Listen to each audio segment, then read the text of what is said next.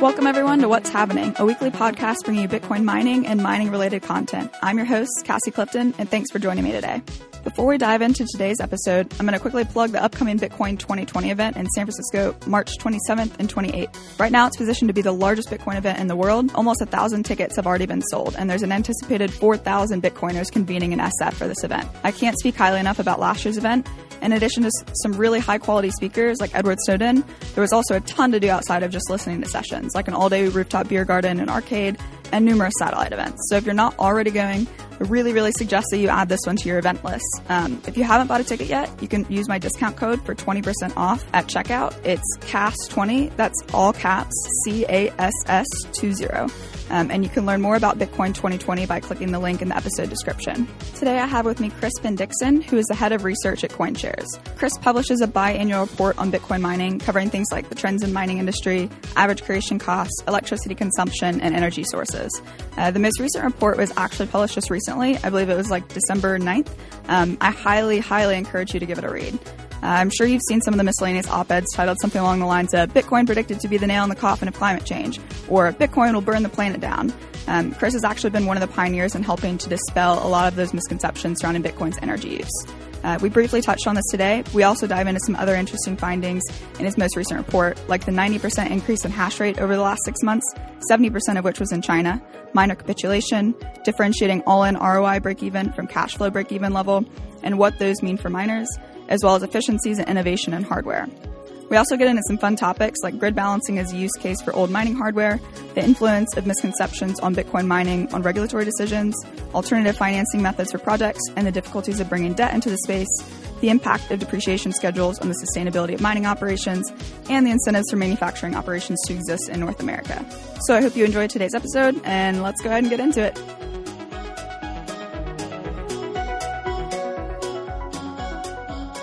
Well, Chris, thanks so much for joining me today. I just wanted to say thank you to you and all of your colleagues at CoinShares for all of the work you do. I first saw your work, I believe it was at the Fidelity Mining Summit in Boston, but that was kind of like the first exposure I had to like major research publication in this space. I was really excited to see everything that you've been doing, especially around energy consumption. I know there's tons of misconceptions in that area. So we're really fortunate to have such a talented team of researchers publicly making this information available. Before we dive into the most recent report that you released last week, I'd love to learn a little bit more about like your background and how you found CoinShares, kind of, and then like what got you in the space. My educational background is in the biosciences. I'm a biochemist and a biophysicist by training, but I've never really worked in that space. As soon as I got out of school, I went straight into finance here in London. And that's actually right around the time that I got introduced to Bitcoin. It was in 2013. I had a friend who was just absolutely crazy about it and wouldn't stop talking about it, even though I repeatedly told him this was the worst idea he'd ever shown me. We all have those friends, yeah. Yeah, I know. We're not thankful for them, but... Yeah, exactly. In hindsight, I'm like, man, another one of... I made a career out of that, dude. Seriously. And I mean, this guy has spectacular foresight. I just got to admit it. But, I guess it's one of those things where, most ideas are crap, but if you have enough of them, some of them are just going to be absolute gold. So, just got to be appreciative for being a person that this type of stuff is shared with, Absolutely. My CEO actually got into the space because he heard about it. He thought that it was such a dumb idea, and then he kept trying to find ways to prove that it wouldn't work. And when he eventually couldn't find a way to be this is why it's not going to work, he was like, oh shit, I really have something here. This is really cool. I'm super pumped about this. And just completely 180 on his opinions there. That's awesome. I mean, it makes sense, right? Especially right. if you're of those types who are, slightly obsessive or, perfectionist of leaning, and you just want to go in and show it to these people, and it actually just cannot be dismissed. pretty epic, pretty epic technology, I gotta say. I mean, Yeah. when I first heard about it, we almost did an office sweepstakes just as a Really? gambling thing. Yeah, um, the spring bull run of 2013. It went from like, I want to say like 30 to 260, except that it happened in like 3 days and then it dropped down to, 80 or something 2 days after. So we totally missed it based on timing. We we were going to set up like a Mt. Gox account. We are going to wire money to some shady overseas bank. Where was that you were working then? It was at Finance Boutique here in London. What were you doing for them? Analysis. I was just, okay, gotcha. entry level analyst, building presentations and, doing all the grunt work. I understand that. Was that post? Did you have an MBA? No. Okay, gotcha. No. I got an MBA because I know oftentimes like a lot of like hard sciences will be hired into like finance or like management consulting firms. But I was just curious if like you went for the MBA first and went over there. But no, I didn't. I thought about it. I mean, I still think about it, but yeah, I understand that. But it's also like the opportunity cost of like shelling out that kind of money in this time in Bitcoin right now to go back to school just doesn't seem, at least in my opinion, like it's the best time to capitalize on the opportunity. So I know it. Just the opportunity cost of not being able or having to substitute the reading that I'm constantly doing in the Bitcoin space with other reading, it just probably would make me fall off the boat. There's just too much information to be consumed constantly that if I was to do anything other, I feel like I'd be left behind within 3 weeks. It's like, I'm going to go to law school, but I also think I want to start a research firm while I'm in law school. Yeah. So, yeah, just tons of reading. It'd be extremely difficult. I know.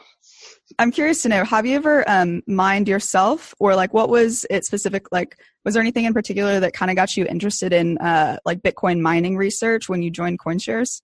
Well, I mean, my sort of Bitcoin click moment was when I understood the difficulty adjustment algorithm. That was when Bitcoin really, really made sense to me because at first I looked into, how are these things created? And I was like, okay, they're, miners hash. And I was like, well, but what if more and more miners start hashing, won't it just create an unlimited amount? And then the difficulty algorithm was in there and it just hit me like a ton of bricks. So I'd always been interested in it. And, after I finished at my first like Mayfair gig, I worked for an energy shipping brokerage. I sat on the capital services and LNG desk. So I got pretty deep into the energy industry in general, and particularly the oil and gas industry. And renewables was also a really big theme at the time. So, I mean, mining it's just been super fascinating. I've never mined myself, but I was an early investor in, I don't even know what you would call it. It's almost like a proper IPO. It's called ASIC Miner. And it was run by this crazy Chinese person called Fried Cat, who or may have exit scammed later with like 40,000 coins. Some of which are mine. Well, that's unfortunate, but a valuable experience nonetheless, I'm sure. Right, and then there were these synthetic hash rate derivatives that you could trade. So I always. How long ago was that? That's super interesting. I didn't realize that derivatives for hash rate derivatives existed, several years back. Yeah, I mean, they weren't very good, and there weren't very much concept volume. Was there. The concept was totally there, and the exchange was super shady. And I mean, like most exchanges in the day, yeah. Yeah, but this was like back in the day shady. It was shady for the Gox era. So right, yeah. So many of us have fallen into that pitfall there. Yeah, exactly. Right. So I'd always been super interested in it, and it's something that I've always followed very closely because I find it to be if not underappreciated, then definitely underreported. And I don't think enough people spend enough time. It's one of the hard assurances of the system. And I don't think enough people spend enough time keeping up to speed with what's going on. And, we know that the systemic weaknesses that are the largest for the system come from the mining space. We all know that the system doesn't work very well under 51% attack, for example. So just this is just in the beginning is pretty selfish too. It's just, my own interest in the space is sort of predicated on me feeling good about the decentralization and making sure that everything is going as well as it should. Right. So when I came in, we started doing this research report on Bitcoin, and one of the things we were looking into is like the concept of network health. And you could look at the hash rate, but I was never quite happy with that. It's just not enough. So I started looking around for research on the mining network, and there just really wasn't that much. Yeah, it wasn't that much out there at all. And the stuff that you would hear would always just be this like climate FUD. It'd be like, all miners are in China, and all Chinese miners mine on coal, and therefore this is just a ridiculous climate nightmare. So we sort of had to get to the bottom of it ourselves because we couldn't find any other good information on it. So it's just one of those things where, if you want something, you just got to do it. No, absolutely. I'd be curious to know, and that sounds like that's a pretty big challenge to combat, just the lack of information in the space, and like kind of being the like on the pioneering side of like the fact gathering and data gathering. But like, what would you say have been some of the greatest challenges in the research that you're doing? Just the fact that it's so underground, mm-hmm. and it's all private, and people are very secretive. And particularly in China, people have traditionally been extremely secretive, and for good reason too. There's been many years of pretty unfavorable treatment from governments, both local and national. So very few miners have been interested in sharing anything about themselves, probably for fear of being found out. It's been a legal gray area in China for many years, and a lot of these miners are sort of skirting around the rules by presenting themselves just as like a generic data center. And it's very relationship driven on the ground. Like, you got to know the right people. You got to make sure that. I feel like much of China is very relationship driven in general too. Yeah, very much. Yeah, and I've seen mining centers in China where there's literally just giant walls built around the entire facility, such that no one on ground level can actually see in and see what's behind there. So you wouldn't know what's in there. It's some extra infrastructure costs there. Yeah, exactly. So we don't have that hard of a time finding information in the West. It's always a challenge with the the smaller and the mid-scale miners. It's just a problem. Do you think some of the recent policy decisions in China will kind of help, at least in some ways, promote transparency on mining in China? Yeah, I think so, and I think that might be what they're after too. And then you can speculate on why do they want that. That's right. Knowledge is power to them. Exactly. Knowledge is how people use their money, and you see that in them shutting down like cash payments in certain regions and testing that out to going like all digital. WePay, Alipay. Yeah, I mean, China is pretty much all. I didn't even touch cash when I was there. Really? Months back. Yeah, I did. My taxi drivers did not take cash when I was in Chengdu. Really? Mm-mm. Or I mean, so they only took cash. They didn't take any cards or anything like that. Oh, okay. Yeah. Okay. Yeah, I didn't even hold any paper currency my entire time there. Yeah. I realized though that they don't really use credit cards either, and so that was kind of the problem that I would have run into if I had not gotten cash out of the ATM at the airport. So I had gone to a couple of different restaurants, and they didn't take cards. So. Yeah, I definitely saw that as an issue. There's a couple of times where I just you're at like a little, corner store or whatnot, and you just can't get anything. Right. You're like, I just need water. It's like, yeah, it's like we got pay only. I was like, I don't have that. Right. Yeah. I don't want it. So sorry. So of all of these misconceptions in the space, I would be curious to know how you've seen them influence policy decisions. I know, like outside of China. An absolutely exemplary case here is Norway, which, it angers me more than anything. Almost. I'm sure. Yeah, your homeland. Yeah, exactly. It's so frustrating. So basically what happened there is that there's high taxes on everything in Norway. And the way the government views subsidies sometimes is a subsidy can be the absence of a tax. Which, interesting. I mean, it's yeah, let's just use that word. And so what happens if you're an industrial user of electricity is that you get big discounts on the electricity tax, the consumption tax.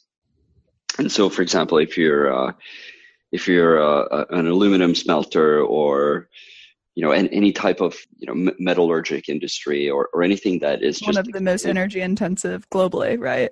Yeah, exactly. And in fact, one of the ways that Norway exports its energy is through aluminum. Iceland does the same. It's very clever. Yeah, it's a very clever way of doing it because it's an energy sink, right? It's proof of work in a different way. What is it? 1,500. I can't remember if it's kilowatt or megawatt to make like a ton of aluminum. Probably megawatt for a ton. Probably. Yeah. Probably. So it's a good way of exporting your energy through something that can actually be shipped. What happened is that data centers are one of the industrial class that are exempt from this tax. And what the government decided was that all data centers should be exempt from this tax except cryptocurrency miners. It's almost unbelievably specific and, in my opinion, not very smart. And some of the reasoning for this that was actually quoted on the parliament floor was blog posts about the climate impact of Bitcoin, which is just, you can't even make that up. Like, that is just unbelievably sloppy for like a legislative body. I will say I find it so odd in the like non-endemic space that the resources and the research that is like most widely trusted is not within the space. Like, it's not being produced by a Bitcoin or cryptocurrency like company themselves that is like established themselves as a research institution. It's being produced by like the New York Times or a blog post or maybe like academic researchers who like have really no stake in this space whatsoever, which I think is really detrimental to the space. And the worst part is that these sort of ground sources, be they blog posts or whatnot, they've snuck into the academic literature and become cited sources within the academic literature. And then those academic papers are then again cited. And then you have this like cycle of papers that are built on quicksand. Right. Like, when did Wikipedia become an acceptable citation? Right. Well, when did someone's blog post become? Yeah. In the same vein, anyone could make that. Anyone could contribute to a blog post. Yeah, at least Wikipedia is generally pretty solid. This is true, yeah. But like blog posts, it's a little out there. So because of that, and because of these errors, and because of lack of good research, miners are now being prejudiced pretty heavily by the government in Norway, and it's a great shame because Norway is 100% renewables driven. We have an incredible amount of capacity for further hydro development. I mean, the whole country is mountain and rain. So, but there's no way of exporting it. So the way it's been exported so far is through aluminum. We have some, obviously grid connections to our neighbors, and then that, kind of trickles down all the way to Europe. There's some cables being laid, so forth and so on. But country itself is incredibly long, so even just within the country you have to transport electricity sometimes thousands of kilometers, and that transmission is incredibly inefficient when you're getting to that kind of distance. Exactly. So you essentially just end up losing a bunch of it to heat. So it's not economical. So here's a way that Norway could monetize its excess energy resources immediately. And they're they're doing the opposite. It's infuriating. So this is the prime example, in my opinion, of what can happen in the worst case when regulators or legislators are at the same time probably a little biased going into it, and then either ignorant based on willful ignorance or just pure old lack of knowledge ignorance. Right. And then they reinforce their biases with, information that's supplied by someone who has no stake, experience, or knowledge of the space, and only like of the like high level energy use and consumption. So yeah, and in certain cases might be predisposed against the network too, and those biases are not even that well hidden on their websites. So it's challenging. Yeah, it's very challenging. So, but I think we're getting somewhere now, though. I mean, we see this research now spreading. It's creeping its way into academia as well. It was one of the main sources by a study that came out of a Danish university a couple months back that used our data to sort of reinforce our conclusions that the climate impact is probably a lot less than what these other academic articles would have you believe, and that we should, take a step back and think about this a little more clearly before we go ahead and do drastic things. Does CoinShares ever reach out to like regulators or legislators, or like even some of the publications that are publishing these misconceptions? We haven't reached out to any publications yet. It's a bit of a hard position for us too, because at the end of the day, we're a for-profit company. It's going to be hard for us to claim impartiality. So, I mean, what we would prefer is if people just look at our work and look at our sources, and if they find that to be strong enough for their own work, then just build upon it. Yeah, I think Canada's like legislative decisions too, most recently around mining, will be really good for the industry at large, but also like kind of serve as a guideline for miners to have a better understanding of like what actions that they can take to reinforce like more favorable legislative decisions, just in the sense of like if they're able to provide like actual benefit, like tangible benefits to the like larger economic system of the country, they're probably far more likely to receive favorable legislation. So yeah, I mean, it's such a hard issue because it's not a very manpower demanding industry, and a lot of things that governments look at when they want to craft, if not favorable, then at least not disfavorable legislation is, how many jobs are you creating, or what kind of taxes are you paying, and where does the value accrue? So it's a little bit difficult in this case, especially since a lot of the hardware is going to be purchased abroad because we don't have any native ASIC industries in the West. They're all in China or in Korea. So that's where the real jobs are probably. You don't really need that many people to run a mining facility. That's true. Yeah. I mean, I guess really it'd be like temporary roles on the contracting side for building out the infrastructure. Yeah. I mean, there's obviously some right, stuff. For sure, but not electricians, like full-time, you need electricians and maintainers and stuff. And it's all a thing of scale. But if you look at it in terms of like how many jobs are you producing like per megawatt consumed, it's probably one of the lowest around. Do you think that like that we might see expansion in the near future for like manufacturing in North America?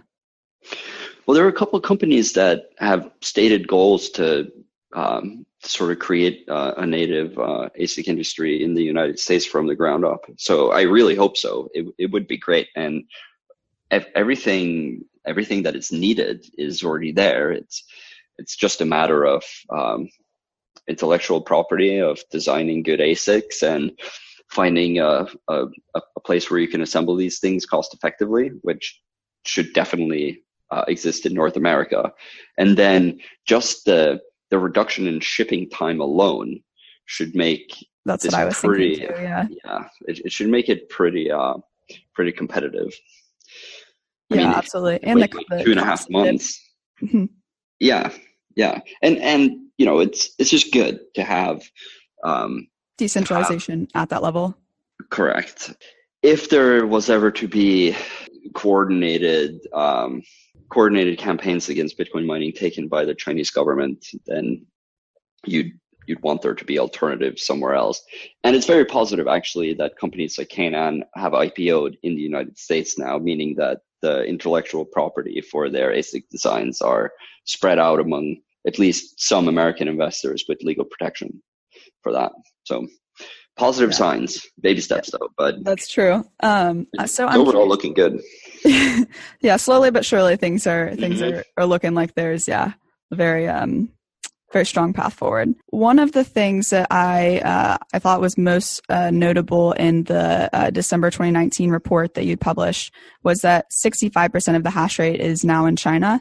And I thought that was super interesting, like even as mining is gaining significant traction in like North America and Central Asia and Norway and Iran, and some of these other areas. I'd be curious to know why, aside from on the manufacturing side and having that like really easy access, and I know that you also mentioned like VIPs who might have, deals set up with those manufacturers to have like the first batch of the equipment that's manufactured. I'd be curious to know how you think that will look in the coming months. Like, do you think that we're kind of primed for further geographically distributing the hash power in the coming months, or? Yeah, I think it'll dissipate out to the rest of the world. And it's a few things, right? I mean, among all of the things you mentioned, I think play into it, and then there's shipping time too. Mm-hmm. So I think as things progress now, we're going to see the distribution of hash rate,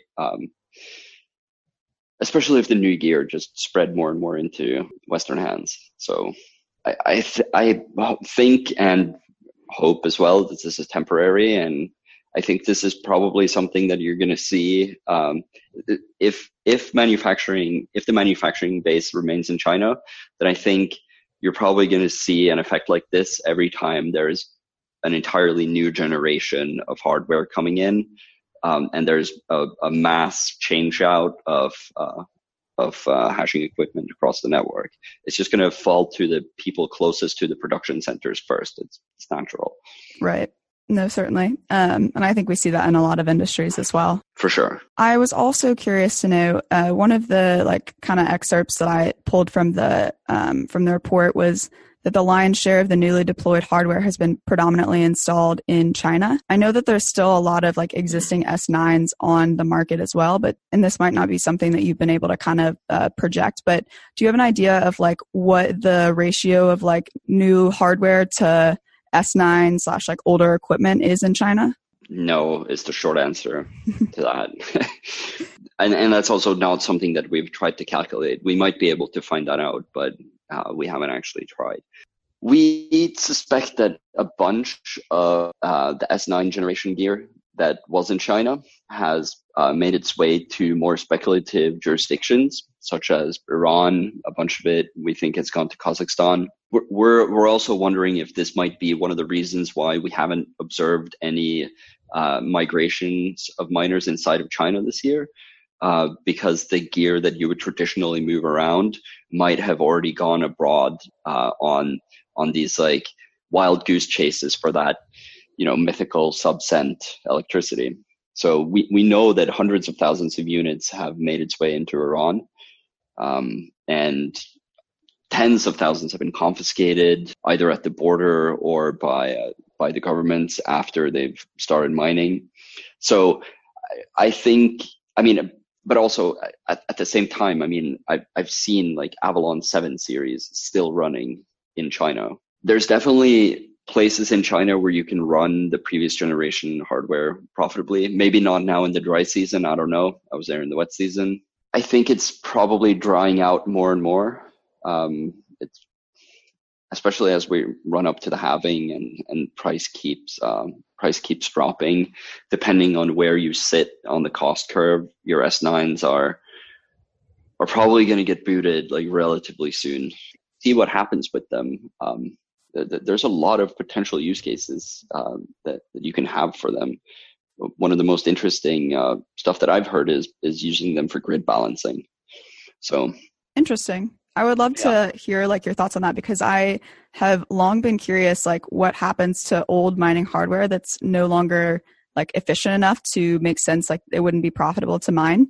But I didn't know if it was like sitting in landfills or like storage facilities or like what some like prospects would be for that. Yeah, I mean, and I feel like this cycle is going to be the first proper big proof of that, if you will. Certainly, yeah.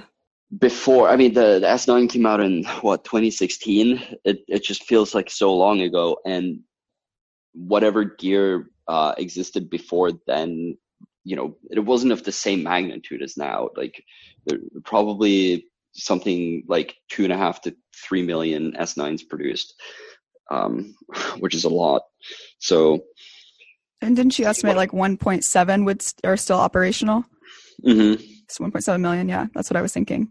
And it's got a non-trivial breakage rate too. So at some point these things just don't work anymore.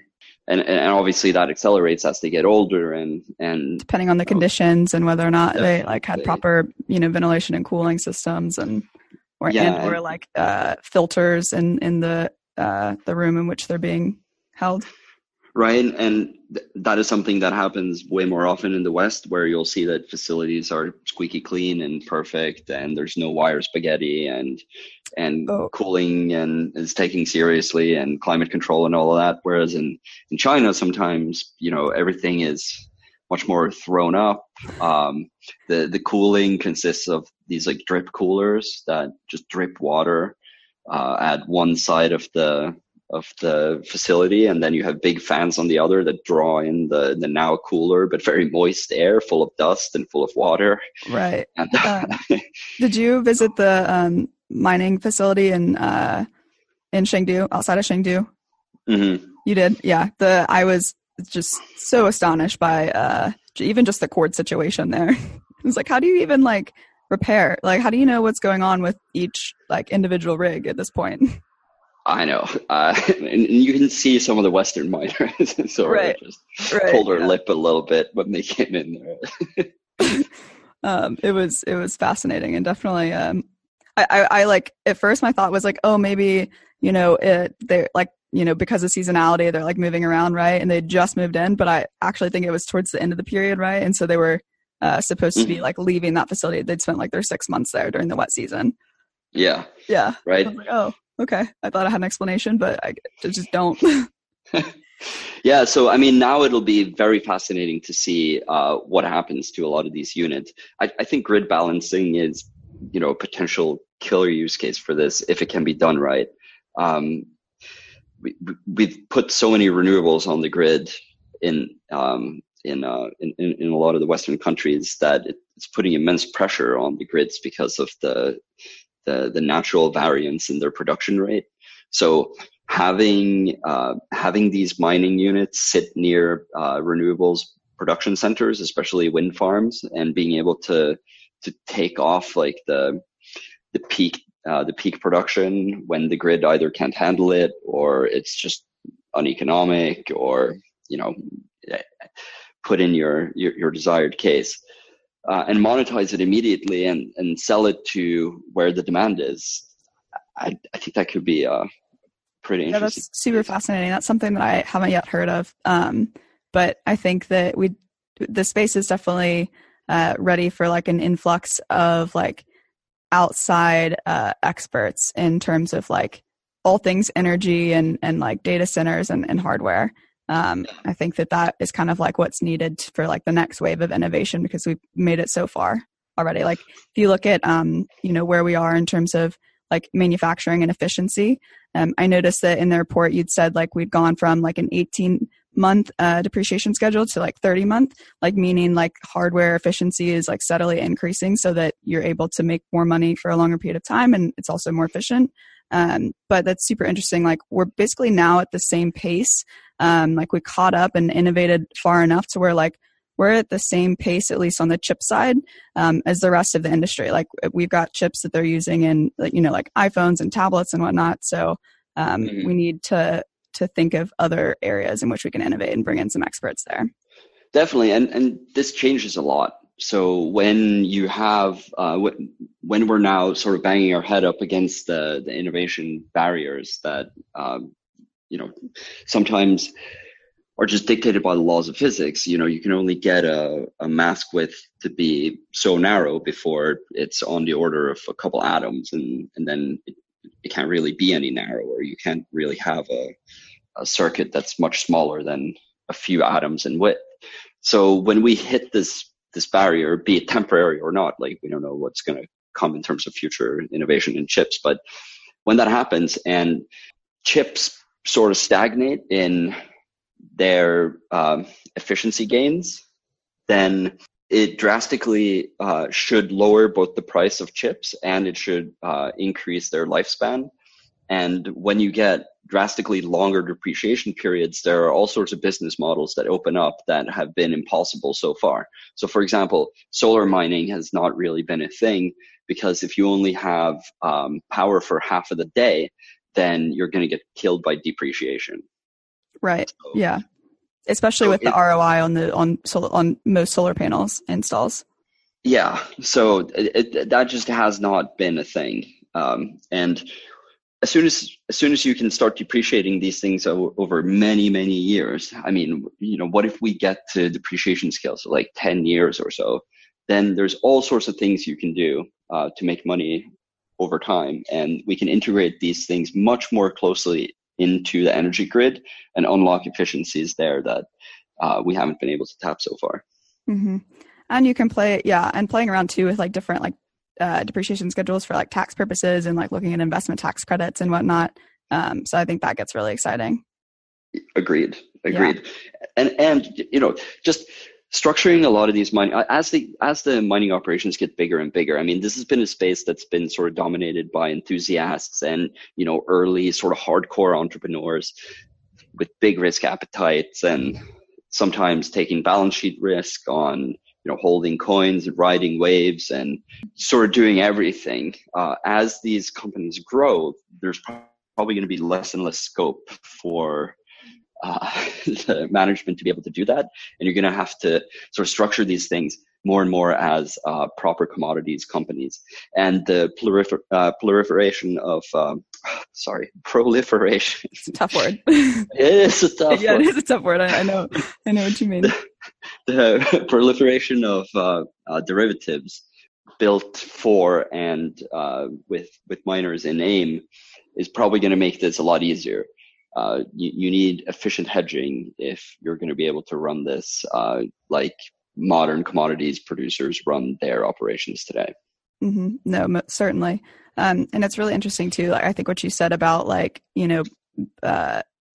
these operations, like really honing in and like doubling down and focusing on like one thing rather than trying to do like 20 different things in the space, because they're excited about all of them. And like in a way, I feel like that was, several years ago, that was kind of their way of like hedging against risks and trying to have exposure to lots of different like potential like success areas in the market. Now they're able to double down, but it's also interesting because you look at like the cost of operations. Going from GPUs to ASICs was huge, right? But like we're also looking at like significantly higher capital needs just for like your initial overhead costs, right? So we need to find better ways to finance these operations if we want to continue expanding the operations, and also for the purposes of like geographical distribution. So then I think we start looking at like kind of straying away from the traditional like equity model in the space to the more industry standard within infrastructure projects to debt, like back levered debt. Completely agree. And this is one of the things that make me optimistic on behalf of Western mining, is that the efficiency of Western capital markets is probably going to come in and have an effect at some point. Once this industry has matured past a certain point where it's not viewed as so extremely risky in the eyes of investors, the power of Western capital markets are probably going to lower investment cost for Western miners in particular.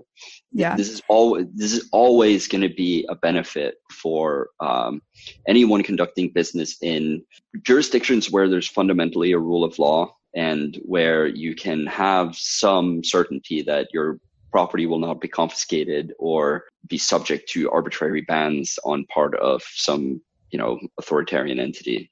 So there's definitely a lot of efficiency to be unlocked with the financialization of mining capital. Yeah, especially when non-endemic Western investors look at your balance sheet and they see oh, look at this prime real estate, look at this mix of renewables that you've got going on, and they see other value adds and value propositions for what you have going on in your project aside from mining, and mining is your way to make what you're doing profitable and make money, then sure, I think that the risk appetite is definitely there. Yeah, it's just a matter of time, in my opinion, as is a lot in this industry. We see this here on the investment side too, is that a lot of people are of the opinion that if this just goes on for long enough and it keeps ticking and it keeps working and it's just still there, at some point it just becomes a part of the norm. And at that point, I think we're going to be able to unlock quite a lot of investment capital. No, I totally agree on that. Also, from the report, I thought, you have continued to, in these reports, make a really important distinction between the all-in ROI break-even level and the cash cost break-even level. Notably that miners are going to go offline when their operating expenditures exceed income, and then mining gear becomes cash flow negative. So that's not at the point of negative ROI. But I would love for you to elaborate a little bit on this and kind of where these foundings are based and kind of how you're reaching these numbers. Yeah, so this is something that I explored in depth in a blog post that I did, I think about a year ago. And the context of this was we saw the first sort of large-scale mining capitulations in the post-industrial era of mining. And we were sort of talking about this mining death spiral narrative and all of this, and I just hadn't seen a big comprehensive take on this. People had different ways of calculating marginal creation cost, and then they would confuse the marginal creation cost with the capitulation cost or the capitulation level.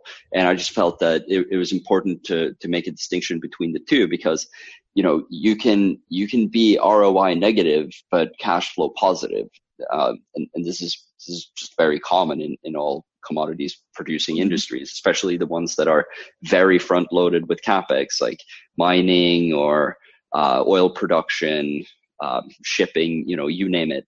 You have to pay extremely large sums upfront, and then you spend the lifetime of the asset trying to make back your investment cost plus your capital cost, and then only once you surpass that do you make a positive return on your investment, which means that your capital is preserved and you'll be able to reinvest down the line.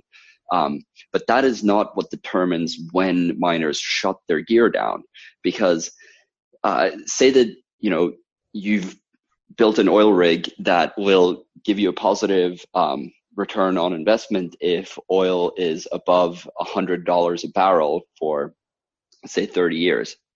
You're not going to stop producing oil even if the production cost, the sales cost falls below $100 a barrel. You're only going to stop production when the sales cost per barrel is, the sales price is lower than the cost that you have ongoing for taking the oil out of the ground. So long as you're at all cash flow positive, you will continue to operate in the hope that at least the cash that you're bringing in is helping towards paying back the investment cost you had initially. So miners won't shut their gear down until keeping the miner on is actually bleeding cash. That's when the shutoff cost comes. Right. So I just thought it was important to make sure that everybody understood the distinguishing difference between the two numbers. So it is important that the mining industry as a whole is ROI positive, and it will be. I mean, it's self-regulating. So the miners that are not ROI positive over time will have their capital destroyed, and they won't be able to reinvest. But it's not. We won't see capitulations until the cash flow break even is below the price. That's when miners get plugged out, because you are effectively losing money. You're losing cash. You're bleeding cash just by having the units turned on. Right. Like when your operating costs, like let's just say for a standard small business, like your rent and the cost of employees and producing your product are higher than the cost at which you can sell your product and the demand for your product. Like certainly, like it doesn't make sense. Like you've got a business model and you've got, despite the fact you have like upfront investments and upfront capital poured into this business, like you're continuing to lose money as you go. So there's not a clear path forward to profitability, which in which case, right, it just doesn't make sense to continue operating. Right. And especially when your operation is not debt financed. If it is debt financed, then this changes the calculation a bit, because then your upfront cost is borne by someone else and your ongoing cost includes paying back your debt plus interest. And right. That can actually cause you to have to shut down your operation and become insolvent at a much earlier point.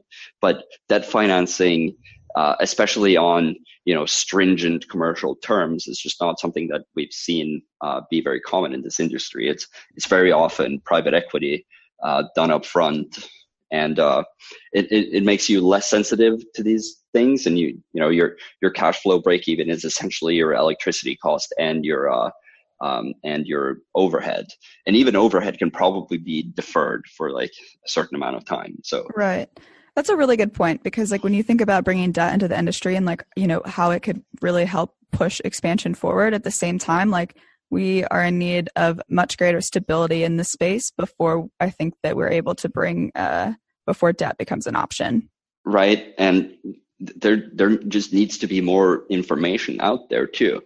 I mean, before any regular institution is probably going to be comfortable debt financing this, they got to know with at least some certainty, like where on the cost curve does this operation sit, and what are the risks of drastically cheaper electricity popping up somewhere else, and all of a sudden you get booted to the high end of the cost curve. It's a pretty difficult risk management calculation to do for so debt many issuers at this point. Mm-hmm. Yeah, it's hard. And then this part of what we're trying to do here is just increase the visibility on the space as a whole, so that there's at least some, if some pretty consistent and continuous information outputs that you can look to sort of build your picture of where you need to look at risks. So I'm curious to know of some of the numbers that you mentioned, like when so you say that the all-in ROI break even is 6,100 in this report roughly, and then that the like more or less the level at which we would reach minor capitulation would be somewhere below the $2,500 mark, right? Yeah. So the cash flow break even. So the $2,500 mark, that would be for like a brand new unit. Okay, so gotcha.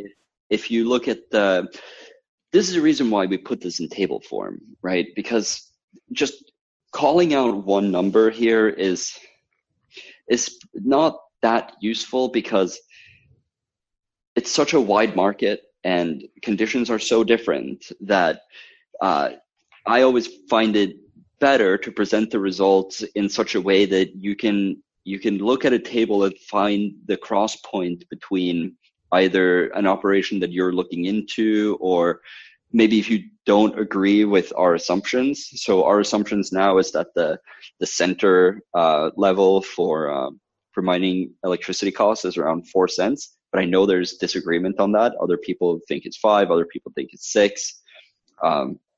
And then there's the question of depreciation schedule. If you're looking at like a certain mining operation, you might know that they have only the, brand spankingest new gear, and they can probably depreciate this over at least 4 years. Then you'd go all the way to the left of the table. Then you know that they're mining at 3 cents. And you also happen to know that they paid 25% less than the average miner for their CapEx. Then you select your right table. Then you go to the right square in the table, and you find that their cost would be 4,000 for current ROI break-even levels.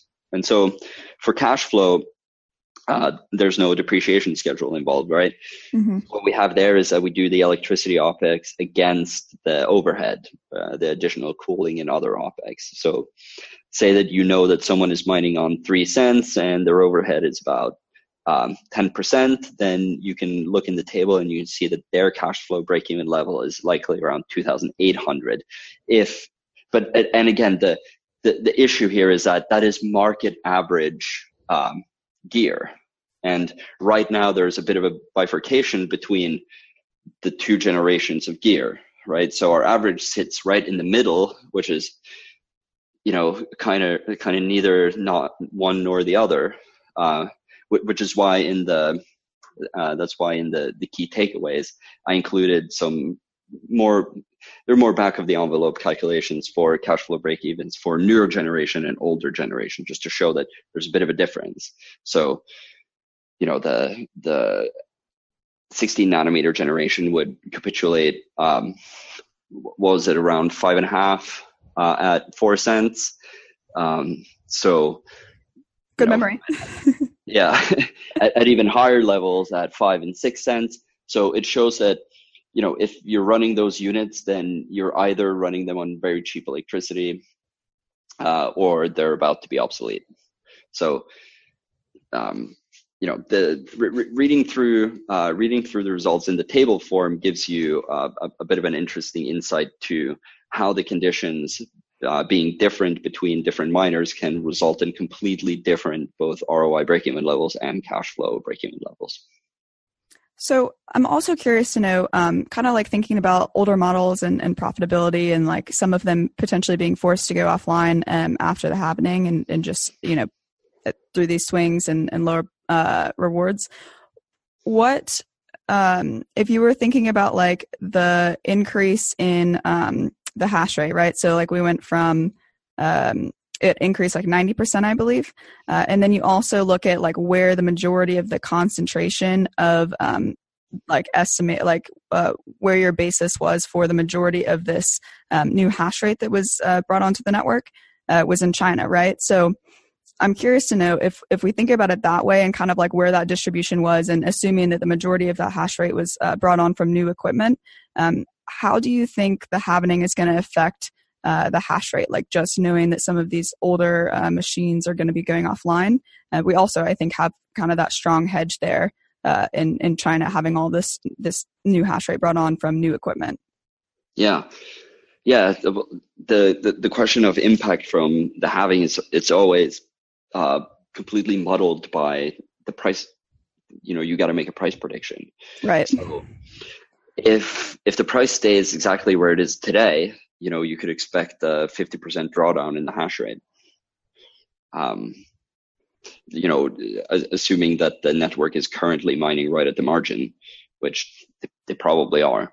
So all things being equal, the halving could boot off, almost all of the previous generation hardware, except those few cases where you're mining at, 1 point something cents.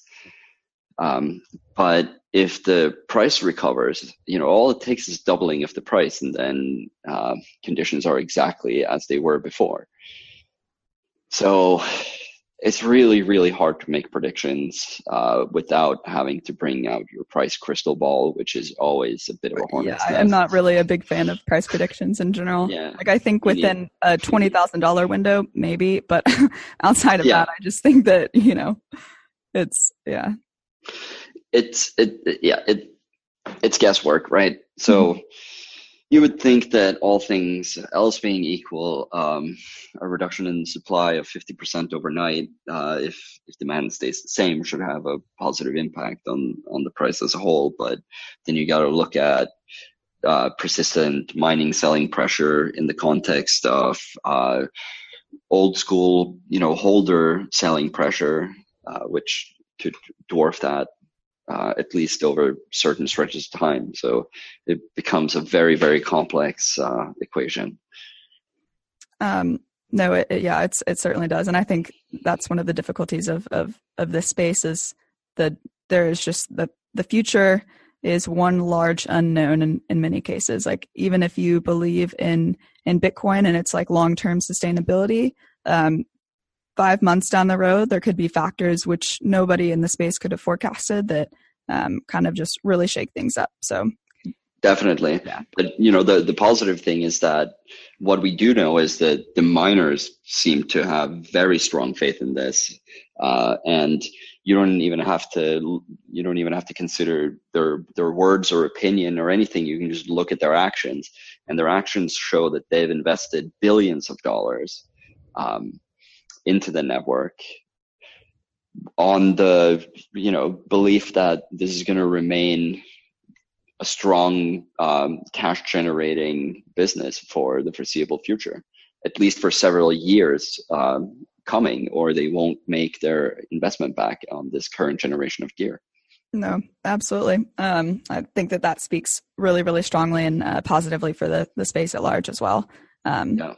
I would be remiss not to at least briefly touch on energy mix and consumption in Bitcoin mining, just because you've been one of the pioneers helping to shed light on these misconceptions.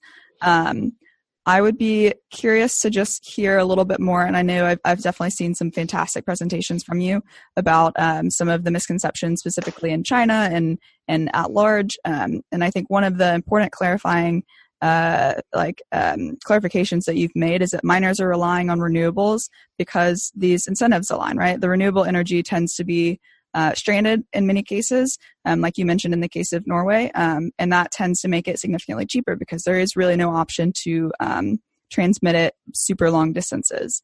I would be curious to hear what some of the what these findings, how they might impact or how you believe that they'll impact accelerating larger renewables penetration globally, and then kind of focusing in a little bit on China. I know that China is making a huge push towards renewables, and I think they're leading us in terms of renewable energy that they're adding to the grid.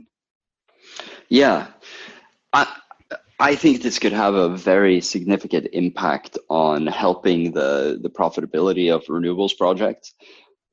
As we've mentioned a lot of times, renewables have this very peculiar drawback in that they kind of have to be built where the natural resource is. That's the extremely flexible and beneficial thing about fossil fuels, is that you can transport them from A to B and then generate the energy on the spot. And during transport, they don't lose any of their energetic content. Whereas if you transport electricity across a grid, you do lose a lot of the content. So being able to now focus more on where can we get the most electricity for our money, if you will, and being able to build renewables projects where the wind blows the strongest or where the biggest river is, and having this sort of extremely mobile cornerstone industrial demand, being able to follow it wherever it goes and take off a bunch of the production up to a certain price level is a pretty interesting new development. So Bitcoin essentially becomes an energy consumer of global last resort. It will buy any energy below a certain price. That is pretty cool. So and again, this comes back to what we were saying earlier, if this space just gets to mature enough and get to a point where people are more comfortable with it, what we hope to see is using mining as an integral part of the financing models of a lot of these projects. There are some pioneer projects that are looking into this already, and I always talk about Soluna as an example. Hopefully they get off the ground at some point. But they've pinpointed this extremely windy spot on the western coast of Africa, where you can get over twice the production efficiency of the average global windmill. And the big question is offtake. So you have this nearby town that is still small. Relies on diesel generation, and electricity cost is extremely high.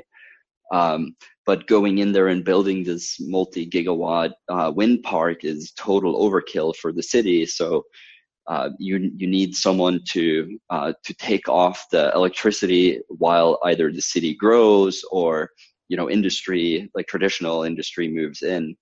And the natural immediate off-taker for that are Bitcoin miners, who can pretty much show up immediately. Don't need much infrastructure other than an internet connection and either a road or some way to get the miners there. And this type of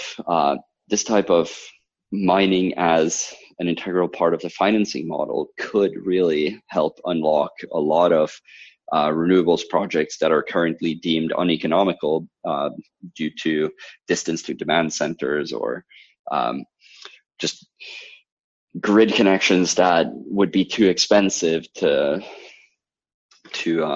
justify the investment, at least under current legacy conditions. So this is what we're hoping to see. We don't know if that's going to materialize, obviously, but we're seeing sort of a budding interest in this type of financing models. I mean, you have projects in Texas now that are building wind farms using miners as immediate off-takers. So we're seeing some budding signs. We don't want to get too caught up in the optimism, but it could really become an important puzzle piece in the renewables development of the future. Not to mention the grid integration, which is extremely important when considering renewables being added to grids that we've built for constant or steady state electricity production, and the grids are fine-tuned to be able to handle the maximum offtake that our society demands. And herein comes renewables with their pretty inconsistent production cycle. Sometimes the wind is blowing really hard, or the sun is really roasting everything, and then our grids essentially can't handle this because we have some of these other power plants that are constantly running, like our nuclear plants that can't even be shut off on a time frame less than weeks. So all of a sudden we have this challenge where we either have to spend a ton of money building a grid that has a large excess capacity to be able to take these like peaks in production, which is a very expensive thing, and all of a sudden the electricity cost for the end consumer is bumped up substantially, and it makes renewables perversely unpopular. We're seeing this in Denmark and in Germany in particular, where you've had huge wind developments happen, and you have conditions sometimes where the wind generation is essentially producing more electricity than the grid can handle, and people are paid to take it off their hands. So being able to integrate mining into this to sit and selectively be able to take this load off of the grid whenever production is the highest, which is also when price is the lowest, and monetize it immediately, that's a huge opportunity. So that's it's a space to watch. Interesting. Like, even if, it would probably there would be a lot of factors going into this for it to be profitable, but like even, the shift in operational hours of like, if there's solely operational overnight, right? Like when there's like the cost is significantly lower, I think that could be an interesting use case as well. But yeah, definitely, probably closer to cities. And it comes back to what we were discussing earlier in stretching the depreciation schedule for the hardware. So if you can either get, or essentially lowering the ongoing capex cost of the production cost, like the capex factor of the production cost. If that is as low if you can minimize that, then you enable all of these new interesting business models. Certainly. I had a friend who he's a miner in Texas, actually. He was visiting earlier this week. And so they actually built their own grid for that very reason. Like it just made more sense for them to build out their own grid.